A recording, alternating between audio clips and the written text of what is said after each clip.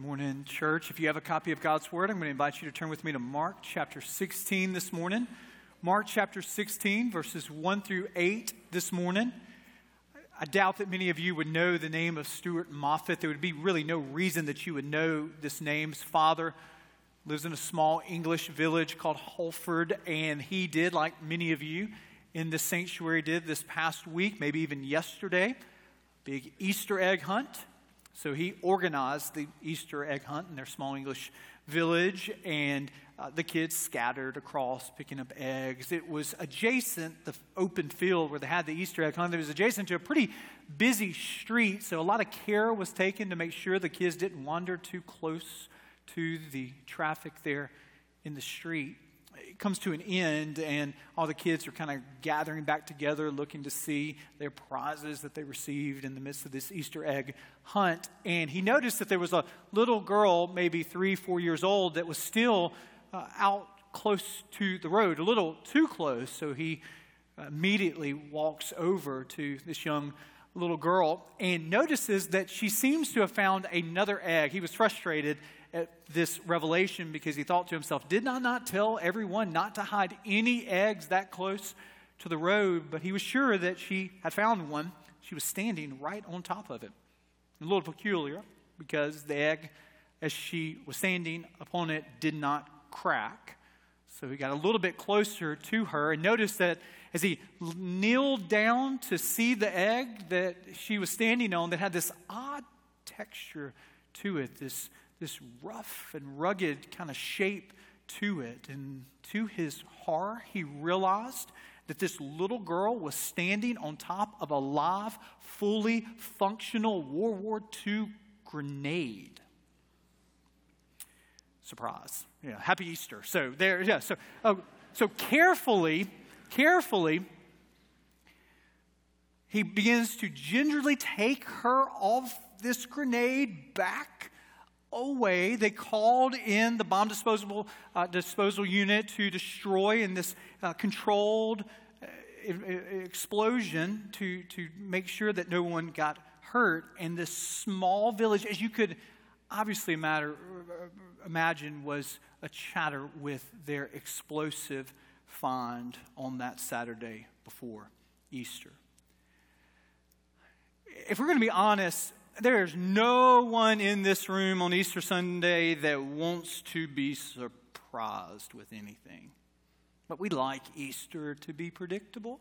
All of us in this room, we really function best under Easter when everything is predictable. So some of you are here today and you've dressed up your children, and maybe even to their chagrin, they didn't want to wear that and tuck in that, but you said, we're going to have a wonderful Easter Sunday. Be quiet and say yes, sir.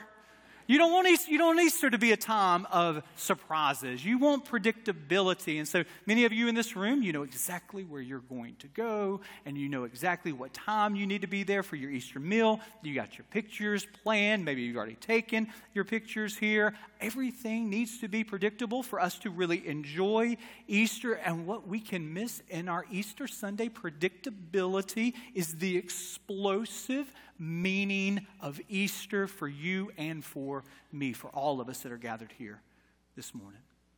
You see, that first Easter Sunday surprise found in Mark chapter 16, verses 1 through 8, it reminds us that everything changes when that tomb is empty. Mark chapter 16, verses 1 through 8 reads, when the Sabbath was passed, Mary Magdalene, Mary the mother of James, and Salome bought spices so that they might go and anoint him. And very early on the first day of the week, when the sun had risen, they went to the tomb, and they were saying to one another, who will roll away the stone for us from the entrance of the tomb? And looking up, they saw that the stone had been rolled back. It was very large. And entering the tomb, they saw a young man sitting on the right side, dressed in a white robe, and they were alarmed. And he said to them, do not be alarmed. You seek Jesus of Nazareth, who was crucified. He has risen. He is not here. See the place where they laid him. But go, Tell his disciples and Peter that he's going before you to Galilee. There you will see him, just as he told you." And they went out and fled from the tomb, for trembling and astonishment had seized them, and they said nothing to anyone, for they were afraid.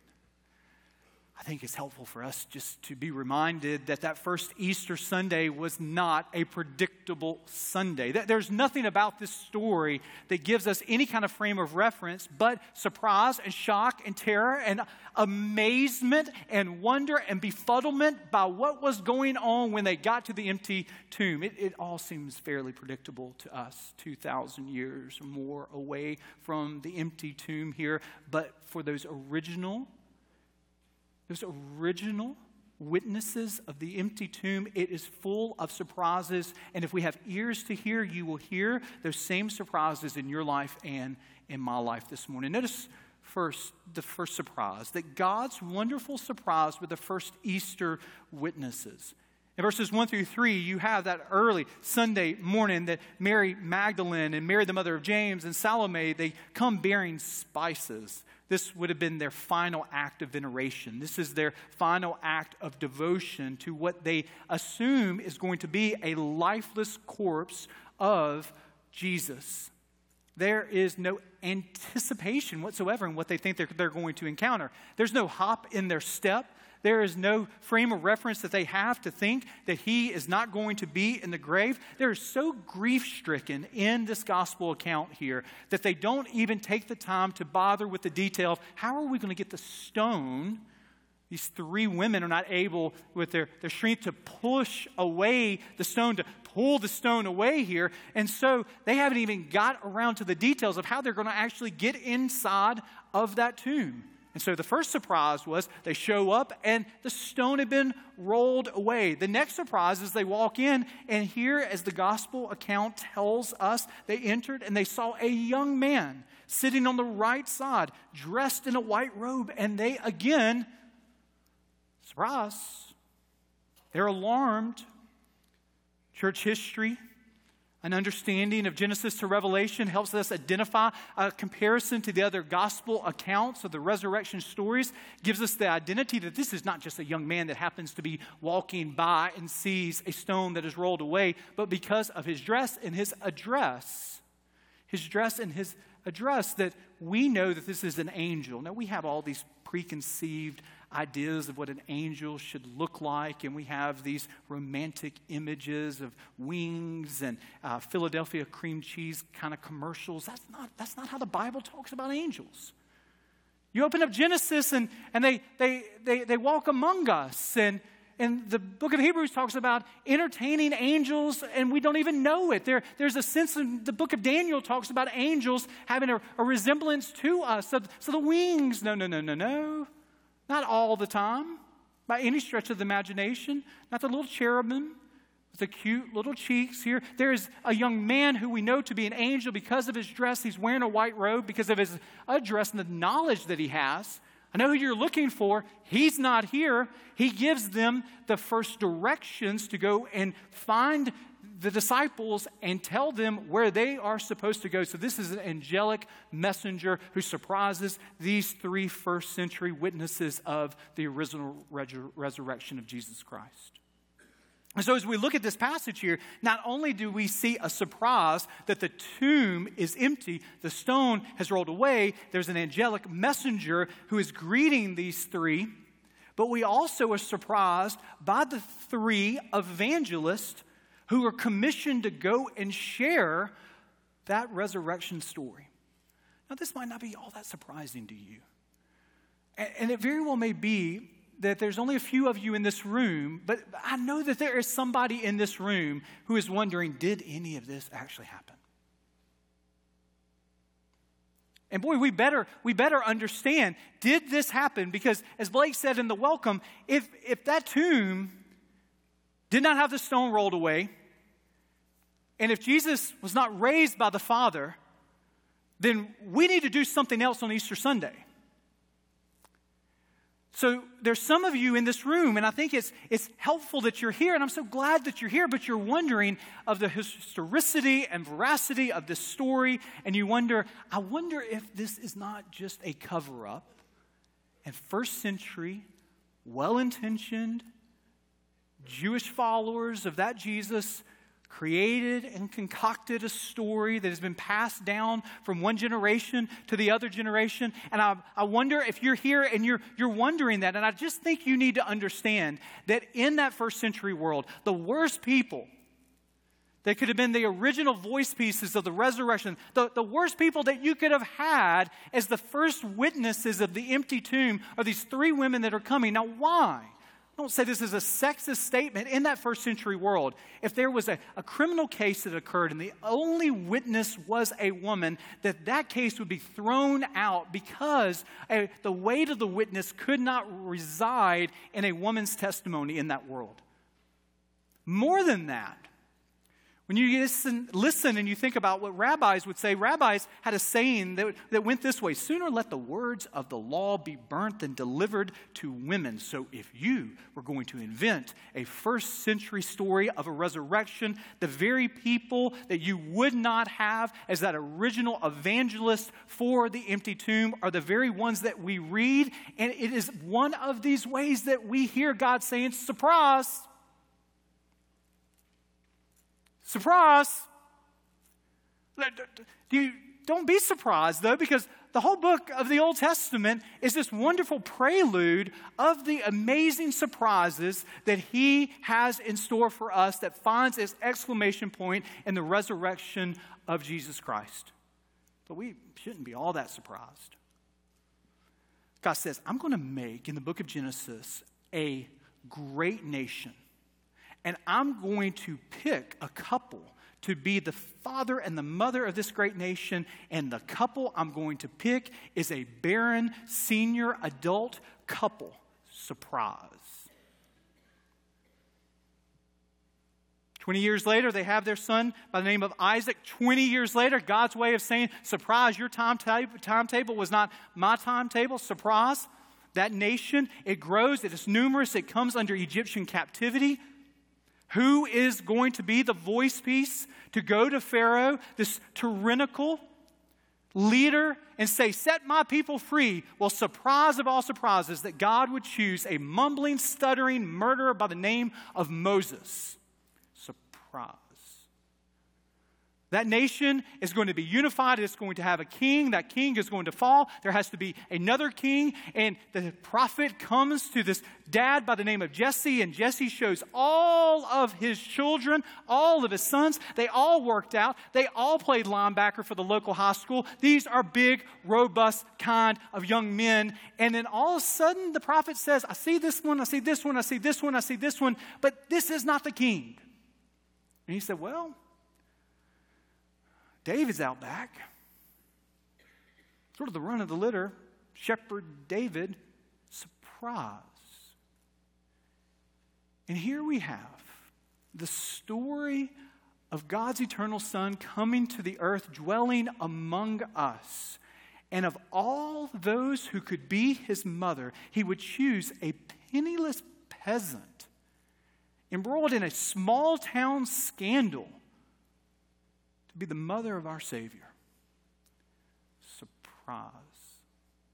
You see, the resurrection is just the crescendo that ultimately has been building and building and building to this point to show us at the end of the day, God is in the surprise working business, but all of us, most of us, I dare say none of us really like to be surprised.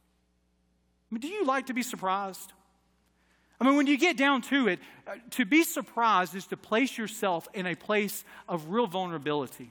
If someone has surprised you, that means that you were not in the know and you were not in control. If you're surprised, you are not in the know and you are not in control of the situation. And when you get down to it, a lot of us, if we're going to be honest, we want control and we want knowledge. We want control and we want knowledge. And God's in this wonderful surprise working business, and he desires to work in your life and in my life. But to work in your life, you must admit that you are not omniscient, all-knowing, and you're not omnipotent, all-powerful. But you submit to the all-knowing, omniscient, to the all-powerful, omnipotent God, and you say, I will trust you and I will obey you even when I don't understand where you are leading. I'm open to your surprises. It's been years back when we had 2 boys. We have 3 now. So this is 7 or 8 years ago, and we had an Easter egg hunt one Saturday afternoon. Maybe it was a Sunday afternoon. The details elude me here, but I remember it real well because our boys, the 2 oldest, were old enough to sort of begin to understand the real meaning of Easter. It was more than just candy and those kinds of things for them. And so Danielle had this elaborate Easter egg hunt in the backyard, and the boys came and other neighbors came, and she scattered them out and she said, okay, there is one egg that's the golden egg. And if you find it, you will find a ticket to Willy Wonka's. No, she didn't say that, but one egg that's the golden egg that is unlike any other egg, and it holds the most important surprise. So off they go. I mean, they found the pink eggs, they found the blue eggs, the yellow eggs, the green eggs, but all the kids were looking for the surprise golden egg. Finally, one of our boys found it, kind of held it up. All the kids surrounded him, swarmed him, waiting for him in great anticipation to open the egg. He opens it, and to his dismay, it was completely empty. So Danielle, teachable moment. Says, boys and girls, the reason it's empty is because there's an empty tomb. Jesus isn't there. To which my son took the golden egg and threw it over his shoulder and said, why does everyone else get money? He didn't say it in this moment. But as a 5-year-old, he expressed what many preachers' kids feel in that place of despair. Why does my entire life have to be a sermon illustration? Why? Why can't we just be normal? Normal. Now, there's a sense in which this illustrates the very point that I'm saying here, is that there are times where our surprises are not on our terms. There are times where surprises must be that someone else is more knowledgeable and someone else is in control in a way that is beyond our grasp. And for you and for me, the question is, are you open to God's surprise in your life? Now, notice that the gospel narrative is not this. 3 women that God the Father meets and consults with. Okay. Salome, Mary, we need to make a decision. I've been pondering this. We have 3 options. Help me choose what you think is best. Notice that is not the gospel story.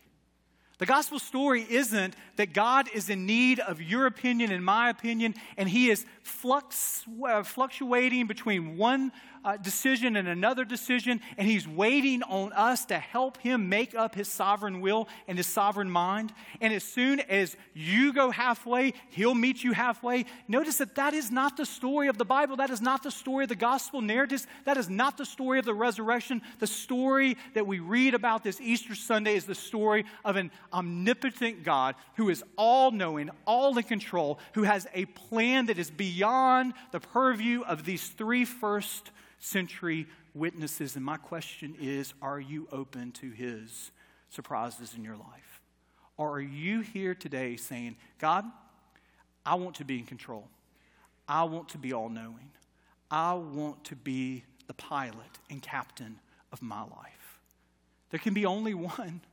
There can be only one Lord of your life, and the question is, have you exalted myself, as the captain of your life, or are you humbly trusting him, knowing that he is good and that he is in control and that he is all-knowing, even when you can't see beyond the horizon of where he is taking you, but you trust that no matter where the destination is, you know that he is a good God who is in control and desires your will to be for his glory and your good. Do you believe that today? Notice with me in this passage here that God's wonderful surprise is the first Easter witnesses. Notice also with me that God's wonderful surprise is the destination of his first appearance. Verse 7 again in your copy of God's word reads, "But go," the angelic messenger says, "tell his disciples," Jesus' disciples, and Peter. Notice the notation there of Peter, that he is going before you to Galilee. There you will see him, just as he told you. And my Easter question for all of us today is, why Galilee? Why Galilee? Again, if you're a PR firm, if you're a marketing firm that is given the opportunity to say, Jesus is alive, we've got to get this news out. How are we going to share this news? Where would you go? Well, you might say, it might be wise for you to go back to the palace, to go back to Roman power and tiptoe behind Pilate and tap him on the shoulder. And when he turns around, it would be very convenient for you to say, surprise. Or you could say, you know something, what would be really wise for you is to go to the Sanhedrin, to go to the high priest, to be able to appear before them there in Jerusalem and say, just as the Old Testament had said, so here I am. Just as I said in my teaching, so here I am. But he doesn't do that. He leaves Jerusalem to go to Galilee. Why Galilee? Why not be in the spotlight of the religious center of existence in that Jewish world? Why Galilee? Well, Galilee is Jesus' hometown. Galilee is the hometown of 11 of the 12 disciples, except for Judas. Galilee is the place where he preached the Sermon on the Mount. Galilee is the place of the Mount of Transfiguration. 25 out of 32 of the miracles of Jesus, you know where they occurred? They occurred in Galilee. When Jesus says, go back to Galilee, when the angelic messenger says, go back to Galilee so that I can appear, or Jesus can appear to you, what he is saying is go back to that place where you first met Jesus. Go back to that place where you first saw Jesus work. In some respects, Jesus is giving those disciples a reset button. And boy, did they need it. He says, don't only are the disciples going to meet Jesus there, but he signals one disciple by naming Peter. Well, of course, if you've been following along in this story, you would notice the significance of him saying, all the disciples are going to be there, and Peter. And Peter. Jesus wanted those messengers, those three females, to be able to say the name of Peter, because Peter, just days before, had 3 times denied that he knew Jesus. He said, no, I don't know him. And there was a young lady who said, I think I've seen you with him. He says, no, I don't know him. And again, others said, I think you do know him. I think you're one of the disciples. And with all of the gusto that he could gather up and garner up in that moment, he said, no, I don't know him. And as strong of language that he could use, he denies him 3 times. And so here it is, the first words that he's going to hear, that his Savior is resurrected, is the words that he, Peter, wants to meet you. And he wants to meet you at the place that he called you. He wants to meet you at the place where he first called you to follow him and to put down your nets and to come after him and be his disciple. It was Jesus' way of giving Peter a reset button. And you know something, in this room, all of us need a reset button. There's not a single one of us in this room who hasn't betrayed our Savior. There's not a single one of us in this room who hasn't sinned and fallen short of the glory of God. There's not a single one of us in our thoughts, in our actions, in our words who have not done things that separate us from a holy God. Every one of us in this room have a problem, and that problem is us. Our sin. Our failures. That are a travesty to a holy God. And the story of Easter is this story, that Jesus loves you enough to call you even though he knows the worst thing about you. What's your picture of Jesus? What's the image of Jesus that you have in your mind? It very well may be that the image that you have in your mind is an image from a book, or it's an image from an experience of growing up, and the image is that Jesus is an angry judge who sees you again in his courtroom, and his tone with you and his words to you are, I've given you so many chances. And is this what you do? Is this what you do with forgiveness?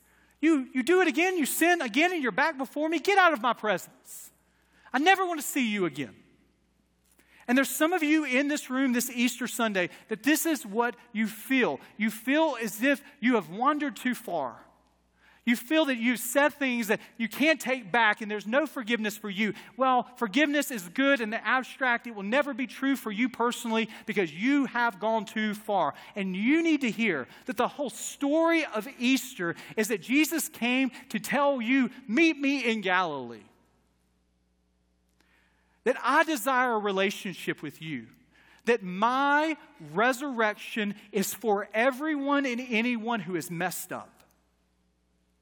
That my resurrection is for everyone and anyone who has said things that they wish that they could take back. For everyone and anyone who has enough water and the bridge of life that it has really just washed it away. And there are relationships that are left undone, pain and hurt, that his resurrection is for you. It's for you. That no matter your past, there is hope. That's the message of Easter. No matter your sin, there is hope. No matter your guilt, there is hope. No matter your shame, there is hope. That if you today, no matter where you've been, no matter what you've thought, no matter what you've seen, no matter what you've said, that if you today would put your faith in the finished work of Jesus Christ, his death, burial, and resurrection, that you too will be forgiven. Just like those original disciples who had gone away, who had fled from him, had deserted him and gone the other way, so he desires a relationship not only with them, but he desires that relationship with you. Would you today, this Easter Sunday, look not to your past, look not to your sin, look not to your failures, but look to your Savior and the glorious good news that he has paid it all for you. This is the hope of Easter. And it's a hope that no matter where you've been, no matter your pain, there is hope for you today. Do you believe that? You know, our pains can be some of those things that we hold on to, that we say, yes, Easter is for forgiveness. But can Easter really give me hope in the midst of the pain that I'm facing? Many of you are familiar with the work of Rick Warren, the pastor, Orange County, California, his work and the purpose-driven life. Some of you are familiar that he and his wife Kay went through what no parent, no father, no mother ever want to experience, and that is the burial of their son after battling depression and mental illness and ultimately taking his life at the age of 27. And so Rick Warren and Kay Warren have given their life in many ways to address what oftentimes is not addressed in the church, to give hope in the midst of true pain. And he's asked this question, how have you made it? How have you kept going in the midst of your pain? And this is what he said, the answer is Easter.